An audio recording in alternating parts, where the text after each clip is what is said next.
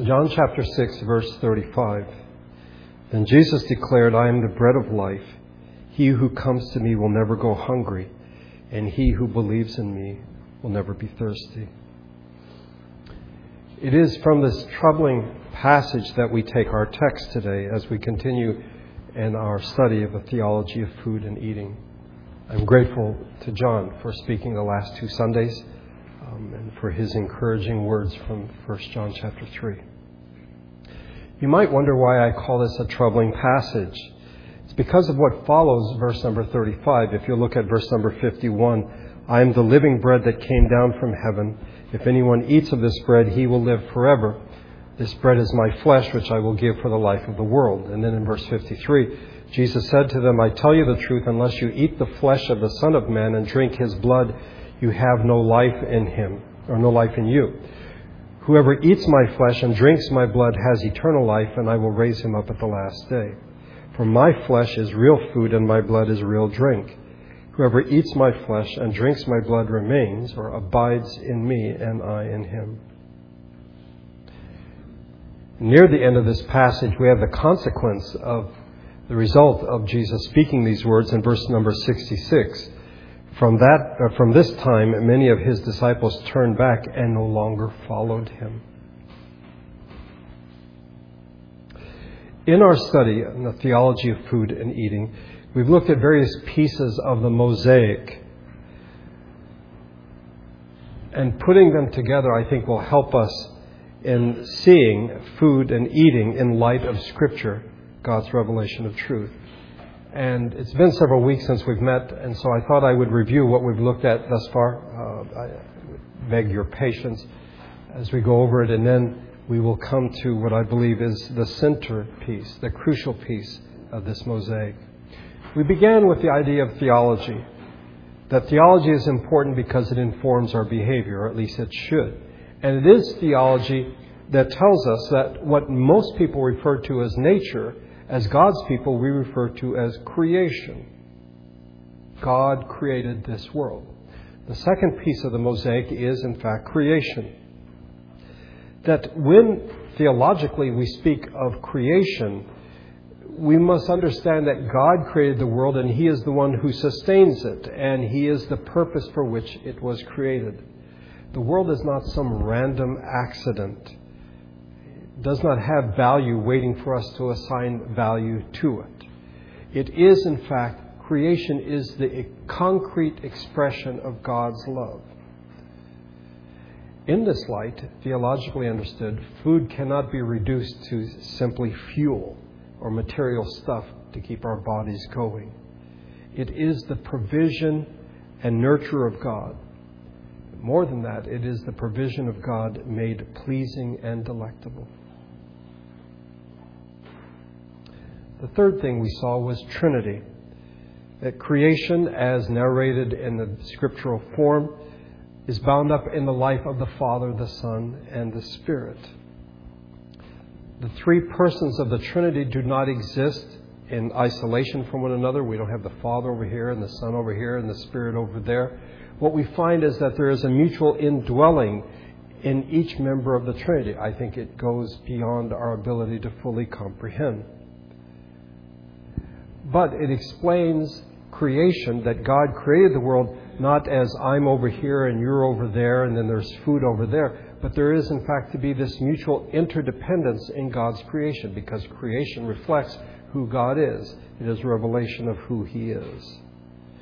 True life is lived through the gifts of others, and our experience of eating confirms this truth.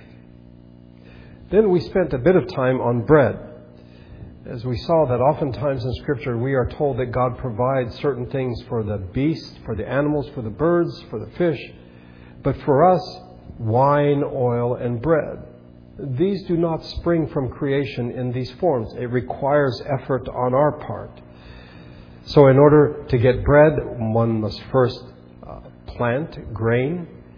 One must cultivate it and then harvest it and then store it. And then when one is ready to make bread, one must transform the grain into flour, the flour into dough, put the dough in the oven at the right temperature for the right amount of time, and the result is we get something worth eating. Thus, when we, in the Lord's Prayer, say, "Give us this day our daily bread," unlike the birds of the air or the beasts of the field, there is not this expectation that God simply gives something to us, but that we, in fact, are involved in the process. There is a story involved. God, in fact, allows the grain to grow. He enables us to bake it, but we, in fact, are involved in this process. Then we looked at place. Place is a condition that is required for anything to be at all. It is both a limit and a condition for the possibility of life. If you have no place, then you cannot be alive. Next, we looked at embodiment, which is very much tied to place. Okay, I'm in this place because I have a body, and this body is in this particular place. And through my senses, I get a sense, if you wish, of place. The food, the smell, sounds, touch, images. And that's why, though in the globalized world we lose sight of it, when you are in a particular place, there are particular foods that are available there. There are particular smells that are available there that are not found elsewhere. We looked at this when we were going through it, that living in a postmodern world, there are now places that are called non-places. Places that have no history. Seemingly they are just a place where we are passing through. And we lose this sense of place and embodiment. And the third thing we lose is a sense of dwelling. That is, this is a place I'm going to stay. To dwell means to make a place or make a home for oneself. It is a response or an expression of our responsiveness to other people. That this is where I am, but I'm not here alone. There is this sense in which I live here so that I may share with others. However, this sounds so strange because we live in a world in which we find a steady, even systematic destruction of the systems that nurture us and that feed us. And so this notion of dwelling in a mobile society sounds almost bizarre at times. We looked at the matter of Sabbath and asked the question, what if the climax, the apex of the week of creation is not when man was created on day 6, but in fact is day 7, the day of Sabbath. We think of Sabbath as a rest or as a break, a time to escape from the harried pace of life. This is not the case we find in Genesis 2. God rests not because He's tired, but because there is no other place He would rather be. God rests because the place where God is the place of God's love and concern and work. There's simply no other place worth going to. And so Sabbath is not a reprieve from life, but it is, in a sense, putting an end to our restlessness and our wandering. A restlessness that prevents us from, in fact, engaging the world around us. If we understand Sabbath correctly, it teaches us to savor the places that we are in. Then we talked about gardens. When God created man, He put him in a garden. It's no accident that God did so. It is in the garden where Adam and Eve, people, first taste and fully sense the grace of God. Here they discover what it means to be human. To be hungry, because to be hungry is not a sin. There they see blessing. They also see that they are ignorant. There are things they do not know, things that they are learning, things that they do not need to learn. And there is an interdependence. But it is in the garden that they learn, and we should as well, that we live in a world in which we are recipients of God's gifts. In line with that, we talked about God as the gardener. Throughout Scripture, God is portrayed as the ultimate gardener. In Genesis chapter 2, verse 8, now the Lord God had planted a garden in the east, in Eden, and there He put the man He had formed. And the Lord made all kinds of trees grow out of the ground, trees that were pleasing to the eye and good for food. If you think about it, in contrast to chapter 1, in which God spoke and said, "Let there be," and these things happen, we have the creation of man where God forms him from the ground, and then we have God planting a garden. Not speaking and a garden came into being, but God planted a garden. How do we view God's act of creating? Do we imagine that God creates something and then He lets it go? This is certainly not a biblical notion. God attends to the world by tending it like a gardener. He holds the soil and He breathes life into it. In the case of Adam, man became a living soul. In the case of Eden, it became a garden. He planted a garden. As I mentioned, when Jesus was raised from the dead, we find Him in a garden. Then we looked at the matter of exile. To be exiled doesn't mean that you are in the wrong place, a question of location and logistics. To be in exile also means that the ways and manners of our being somewhere do not demonstrate a good fit. We're out of sorts. We might in fact be in the right place, amazingly enough, and still be in exile. This is the case with Israel when Jesus comes into the world. They're back in Palestine from Babylon, but they still have the sense that they are in exile. When we are in exile means that we are unable to live peaceably, sustainably, and joyfully in our place. In a sense, not knowing who we are or where we should be. Not knowing who we should be with. Because we're in exile, we don't always know how we should live. We don't know how to live in ways that nurture and flourish others and create delight. For our purposes in this series, we don't know how through our eating to live sympathetically into the memberships that makes creation a life-giving home. To live in exile is to find oneself in a world that is increasingly inhospitable and unlivable. And this is seen both in the production of food and in the consumption of food. Then we looked at death. We know that we need to eat. If we don't eat, we will die. We eat to live. But for us to eat, to live, something else must die. Without the deaths of others, we will have no food. Whether this means animals or plants or anything else, those things must die in order that we can live. But to understand death, and again, this is one of those things where I know what death is. We need to look at it from a Trinitarian perspective. That not all death is bad or all death is wrong. We see this in the self-giving life of Christ, in which He gives His life, He dies, that we might have life. Biologically speaking, death is the end of one's biochemical functions, if you wish.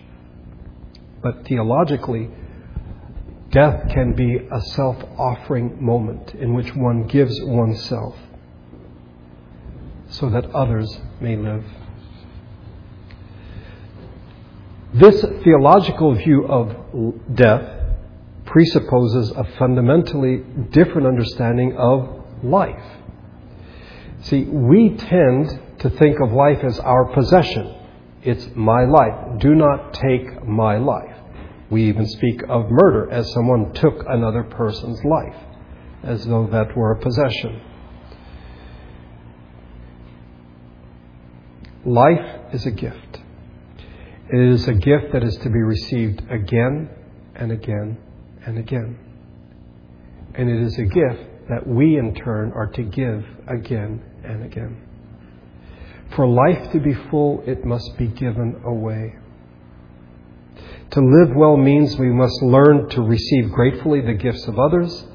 We must learn to die well by turning our living into a gift for other people. And why is this? Because the most fitting acknowledgement that we have been given something is in turn to give to others. We see this in Jesus Christ. This led us to look at the matter of sacrifice. Sacrifice we saw as a form of communication that involves a double offering. that I give my offering, but I give something else. I give myself.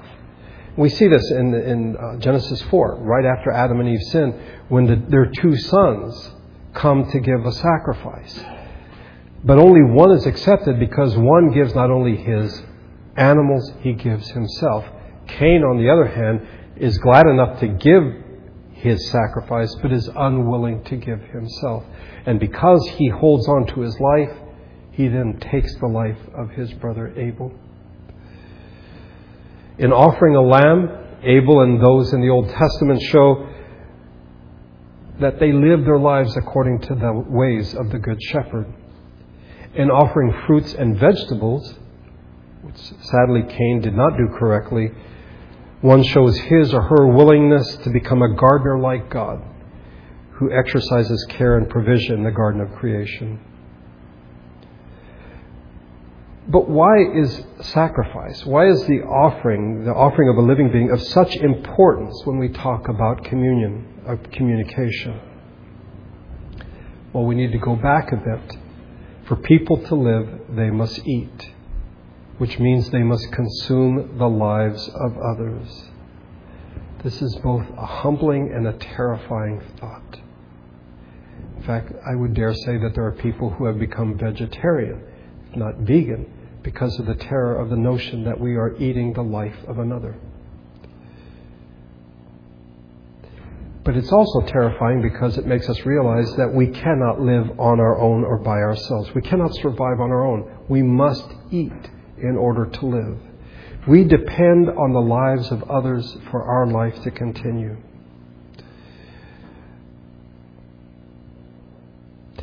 Food, therefore, is a gift, and it is a means of life. To offer food to another, to offer hospitality, is to acknowledge that life is not to be taken for granted. Neither is it to be hoarded as my possession. This is my food. I will not share it with you. We may work for our food. We may, in fact, grow our own food. But we are not the sources of our food. It is God who has made this possible. As a gift, food should be something that we must learn to receive as a gift and to share with others. We must always be aware that it is something that has been given to us. Then we moved on to feasting and fasting, sort of practical application. Feasting and fasting are two complementary and mutually correcting rhythms of a self-offering life. If I am to give my life, then there are two sides of this, the feasting and the fasting. If sacrifice is about healing the alienation and violence that destroys our membership, that is belonging to others, if we reestablish that communion, it leads to abundant life. So, feasting should be understood as a celebration for the good of others, that we share something with them. We share a common life, and therefore we have a feast. We share food together. Fasting is to be understood as restraining my own personal desires that otherwise would have me consume everything in sight. People should feast so they do not forget the grace and blessing of the world. We should fast so that we do not degrade or hoard the good gifts of God. Simply put, we feast to glorify God. We fast so that we do not glorify ourselves. And if we do this, then we assume a sacrificial sensibility. We come to see the giving and the receiving of food as a gift. Let's move on. I begin by quoting Norman Wiersbe, whose book on the Theology of Food has been so helpful. It is possible to be alive and not know what real life is. We can forget or deny that life is a membership and thereby wreak havoc upon the very relationships we need to live well. We can refuse to offer ourselves to others, mostly take and rarely give, and so contribute through our eating to the dissolution of creation's health. It is in Scripture that we find Jesus Christ presented as the archetype. He is the model for what real life looks like. We believe Him to be the focal point in terms of which all life is to be understood, interpreted, and evaluated. Consider what we read in the Gospel of John, when we read of Jesus as the eternal and divine who became flesh and dwelt among us. Jesus understands life because He is the one through whom all things came to be. He is the center through whom all creation circulates. And therefore, in our study of the theology of food, He is the crucial piece in this mosaic that we are constructing. As John writes in John 1:4, "In Him was life, and that life was the light of men." This is not mere existence.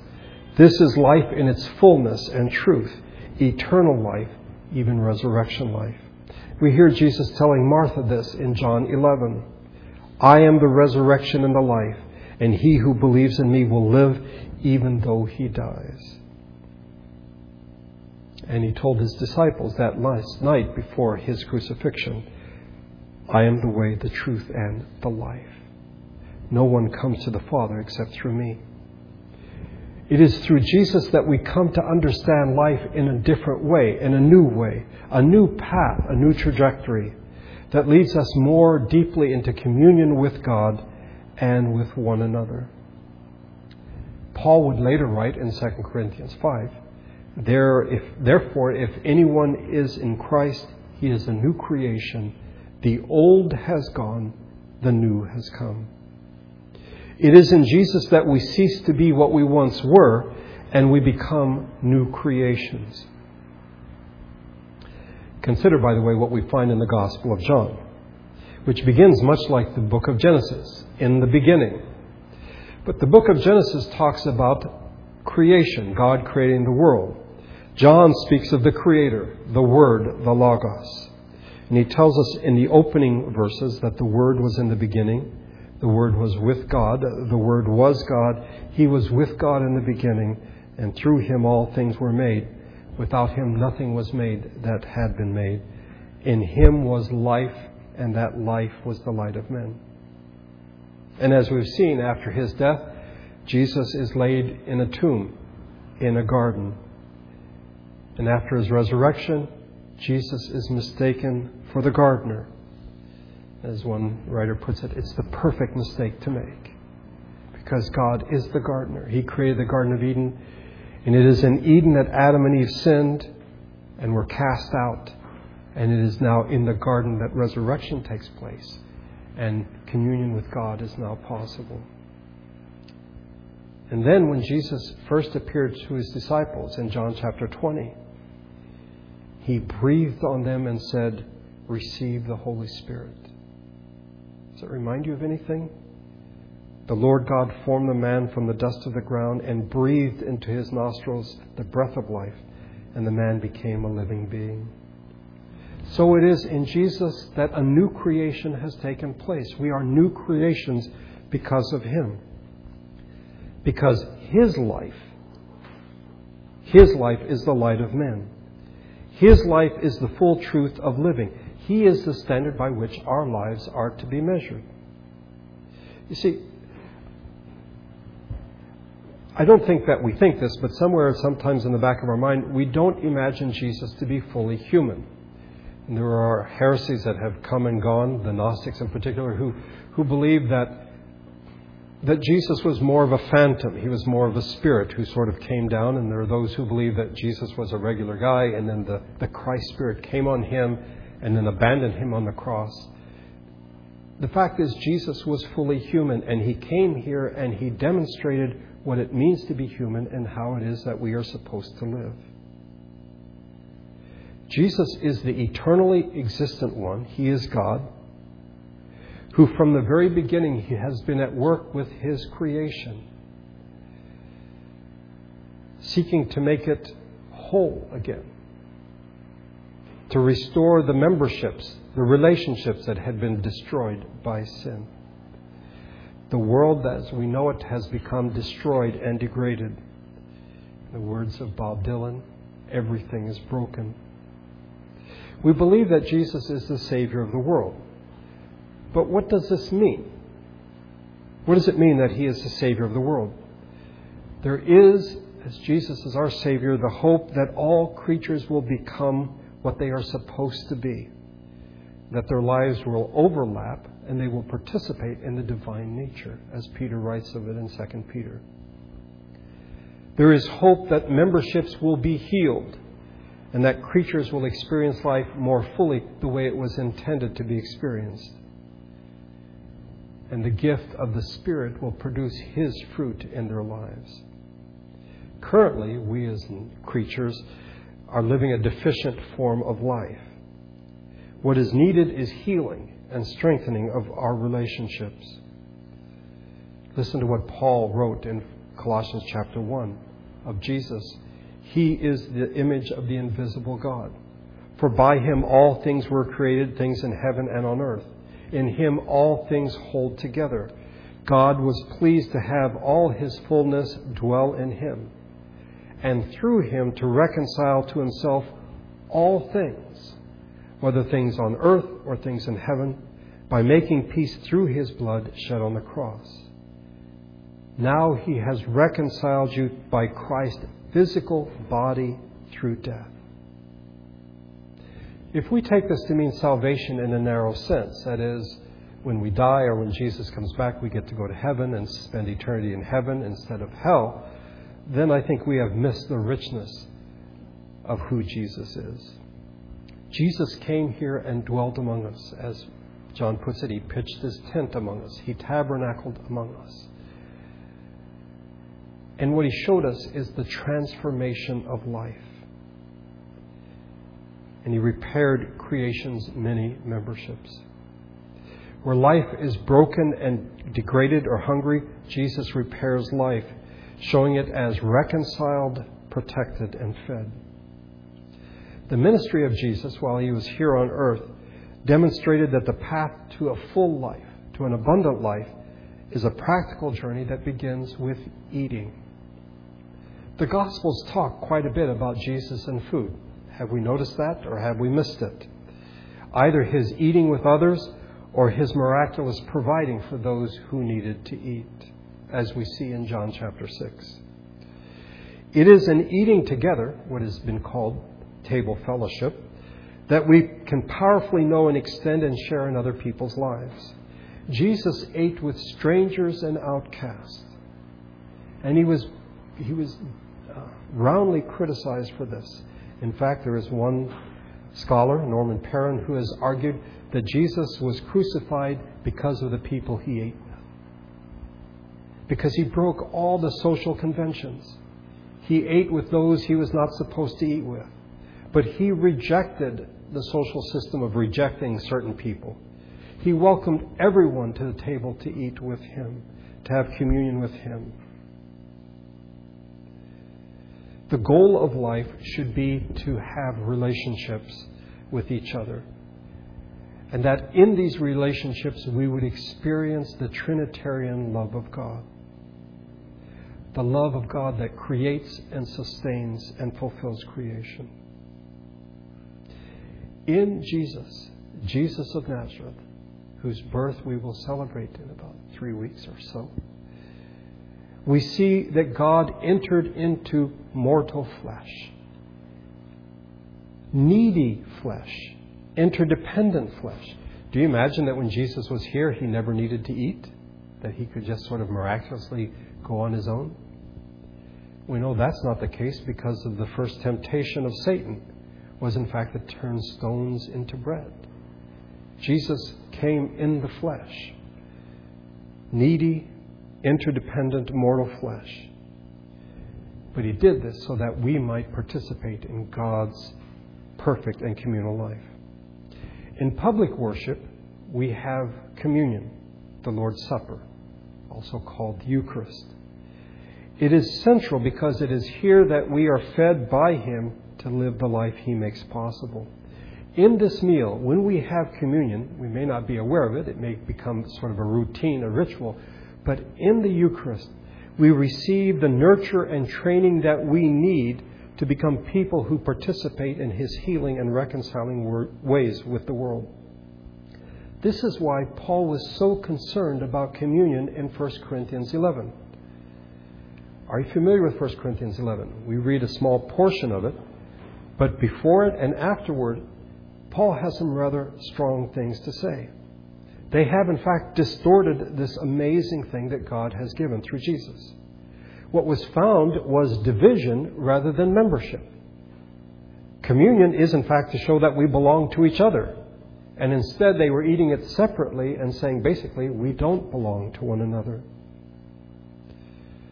Membership is something that Paul will write about in the next chapter, in chapter 12. For just as the body is one and has many members, and all the members of the body, though many, are one body, so it is with Christ. We all belong to each other. Have you ever wondered, if you've read 1 Corinthians 11, why it's such a big deal? Let me read to you what Paul writes. For anyone who eats and drinks without recognizing the body of the Lord eats and drinks judgment on himself. That is why many among you are weak and sick, and a number of you have fallen asleep. But if we judged ourselves, we would not come under judgment. In our Bible study, Coburn, we went over the story of Ananias and Sapphira. And it was brought up that their deaths seem a bit extreme. Why would God kill somebody for lying? Because we all freely admitted that if that were the case, none of us would be alive. Here, Paul says that because they have done communion incorrectly, eating and drinking incorrectly, that some of them are physically sick and some of them have died. God has killed some of the Corinthian believers because how they've been doing communion, the Eucharist. That must mean it's fairly serious business, doesn't it? By the way, I don't know if you caught it, but he says that if we eat and drink without recognizing the body of the Lord, what is the body of the Lord? The body of Christ, the church. We have entered into membership. We belong to Christ. We belong to each other. And when we eat and drink together, we should be training ourselves to recognize, oh, I'm not alone. It's not just me. I'm not a Christian by myself. I have brothers and sisters. I'm part of something larger than myself.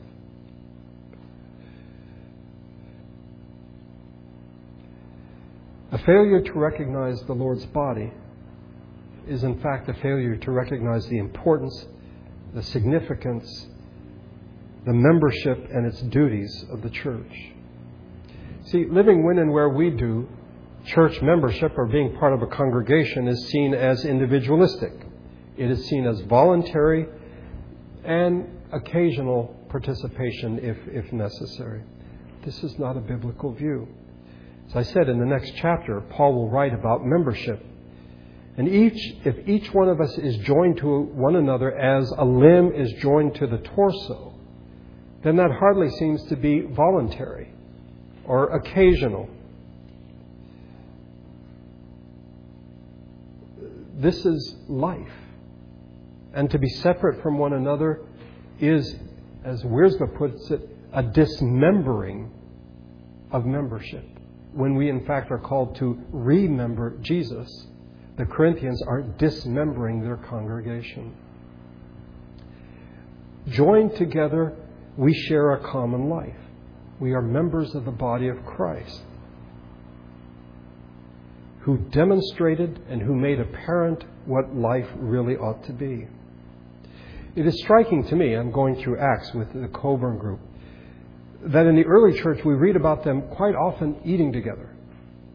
I think in the modern world we've tried to mimic that by having potlucks. We don't, but various groups do potlucks every Sunday.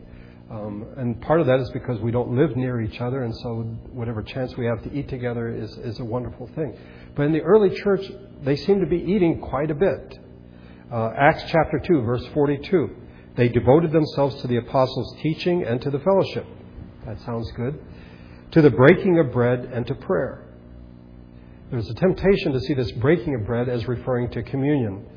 But in fact, when you look at the rest of Scripture, and particularly in the Gospels, the breaking of bread speaks of eating together. When Jesus fed thousands in Matthew 14, He directed the people to sit down on the grass, taking the 5 loaves and the 2 fish and looking up to heaven. He gave thanks and broke the loaves. He broke bread.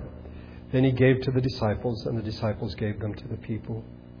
And then in Luke 24, the story of the road to Emmaus. When He was at the table with them, He took bread, gave thanks, broke it, and began to give it to them.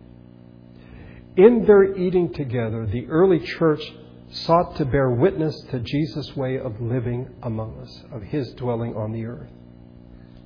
This means daily common eating. The church eating together, which was inspired and informed by Jesus' continuing presence with them. For them, to remember Jesus wasn't simply to recall, oh yeah, He used to be here. It was to call on Jesus and to invite Him to transform what they were doing together. In other words, eating was the occasion in which the followers of Jesus could bear witness to His ongoing presence by the Spirit in the world. And now at last we come to our text. In this remarkable yet difficult passage, Jesus speaks of Himself as the bread of life in verse 35, which is given for the life of the world, verse 51. The context is fairly straightforward, and I'm sure you're familiar with it. In the beginning of chapter 6, Jesus has miraculously fed 5,000 people. We read in verse number 9, "Here is a boy with five small barley loaves and 2 small fish, but how far will they go among so many?" And yet Jesus is able to miraculously feed the great crowd that was following Him. Because He was able to do this, they wanted to make Him king, and they wanted Him to do it again and again and again. In many ways, they saw this as something like what had happened in the wilderness with Moses, the providing of manna and of quail. And if Jesus could do what Moses had done in the Old Testament, well then, we want this guy to be our king. What Jesus wanted them to see, however, is that He was not simply the provider of food. We need to learn this as well. He's not simply the provider of bread for them. He is the full meaning of food, in this case, of bread. The bread that Jesus is not simply manna, like they had in the wilderness, which can temporarily satisfy your physical hunger. He is food for the healing, the transformation, and the fulfillment of life. It's not simply its mere continuation. We eat so that we can live. If physical bread enables physical life, the bread of life inspires and empowers communion life. The last part of Jesus' sayings regarding Himself are difficult and have led critics to accuse the early church of being cannibals. If you look at verses 53 through 56, Jesus said to them, "I tell you the truth, unless you eat the flesh of the Son of Man and drink His blood, you have no life in you. Whoever eats my flesh and drinks my blood has eternal life, and I will raise him up at the last day. For my flesh is real food, and my blood is real drink. Whoever eats my flesh and drinks my blood remains or abides in me, and I in him." This does not point to cannibalism. The key word in this passage in the NIV is remains. In others, it is the word abides. By the way, I asked Zib if I could look at her Bible before church, the ESV. I'd forgotten to do so. Because in verse number 53, the word that is used is not simply to feed upon, which is that sort of makes it more palatable on some level. The word is actually chew. If you do not chew on my flesh. That just sounds horrible, doesn't it? But the eating of Jesus that He speaks of alters the relationships that make up our lives. It gives them a self-offering character. That if we feed on Jesus as He gave His life, we will find ourselves following His example and giving our lives. The call to eat the bread of life introduces the listener to a kind of eating in which abiding is possible and transformative. If you think a minute, when we eat food, we destroy the identity of what we eat while we retain our own form, generally speaking. We absorb another's form into us, but it ceases to retain its shape or its identity. It simply becomes, it's digested in our system and absorbed into our body. Okay.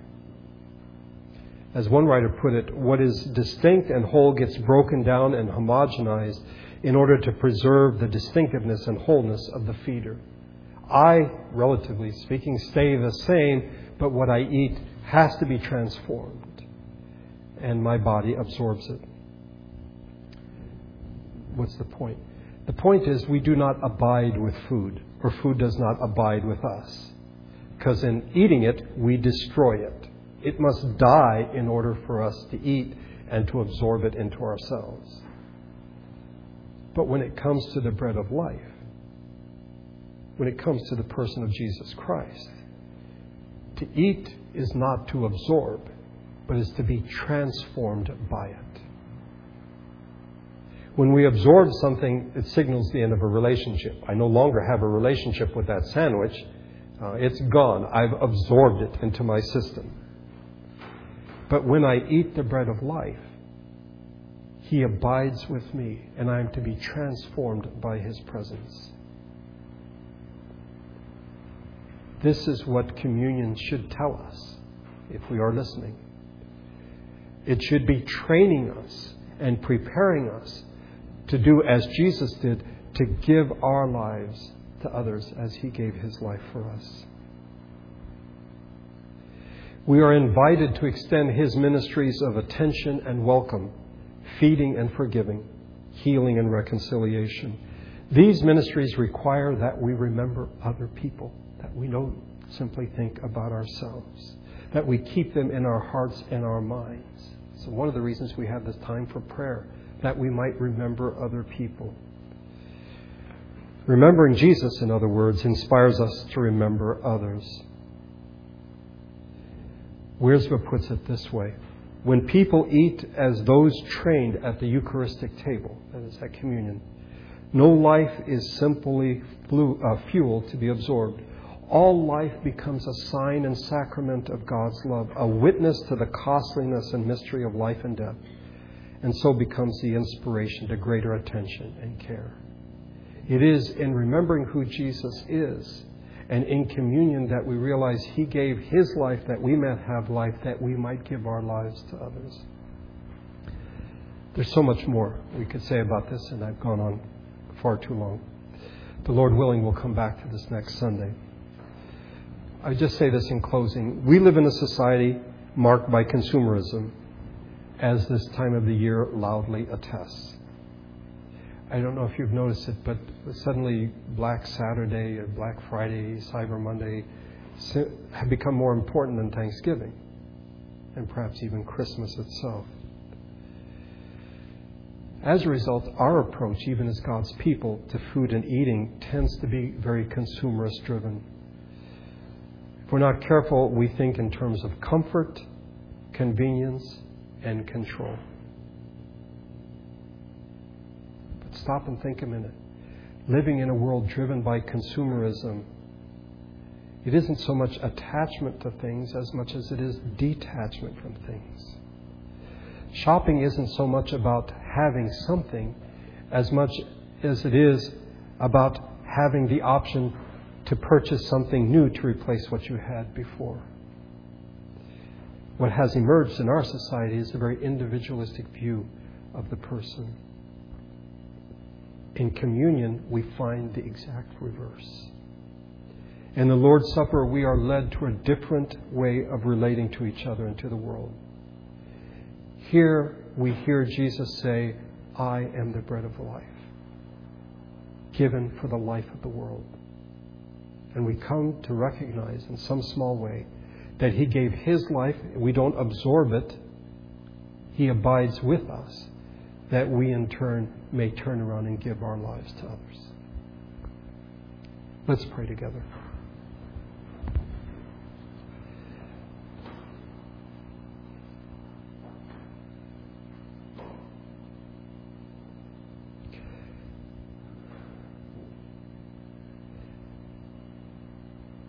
Father, some of the things we've heard today are difficult. Our way of thinking about life is so different than what we find in Jesus. We seem to be focused on death and life after death. We have no sense of who we are now, that you've called us now to be the presence of your Son in the world, to have a different view of life, of food and of eating, to see life as a gift and not a possession, as something that is to be given away. Much has been said, and I pray that by your Spirit, those things that are important would be retained. We would think about them. We would meditate on them and remember them. And by your grace, in small, incremental ways, begin to put them into practice in our lives. We thank you for your Son, the Lord Jesus, who gave his life, that we might have life that we can share with others.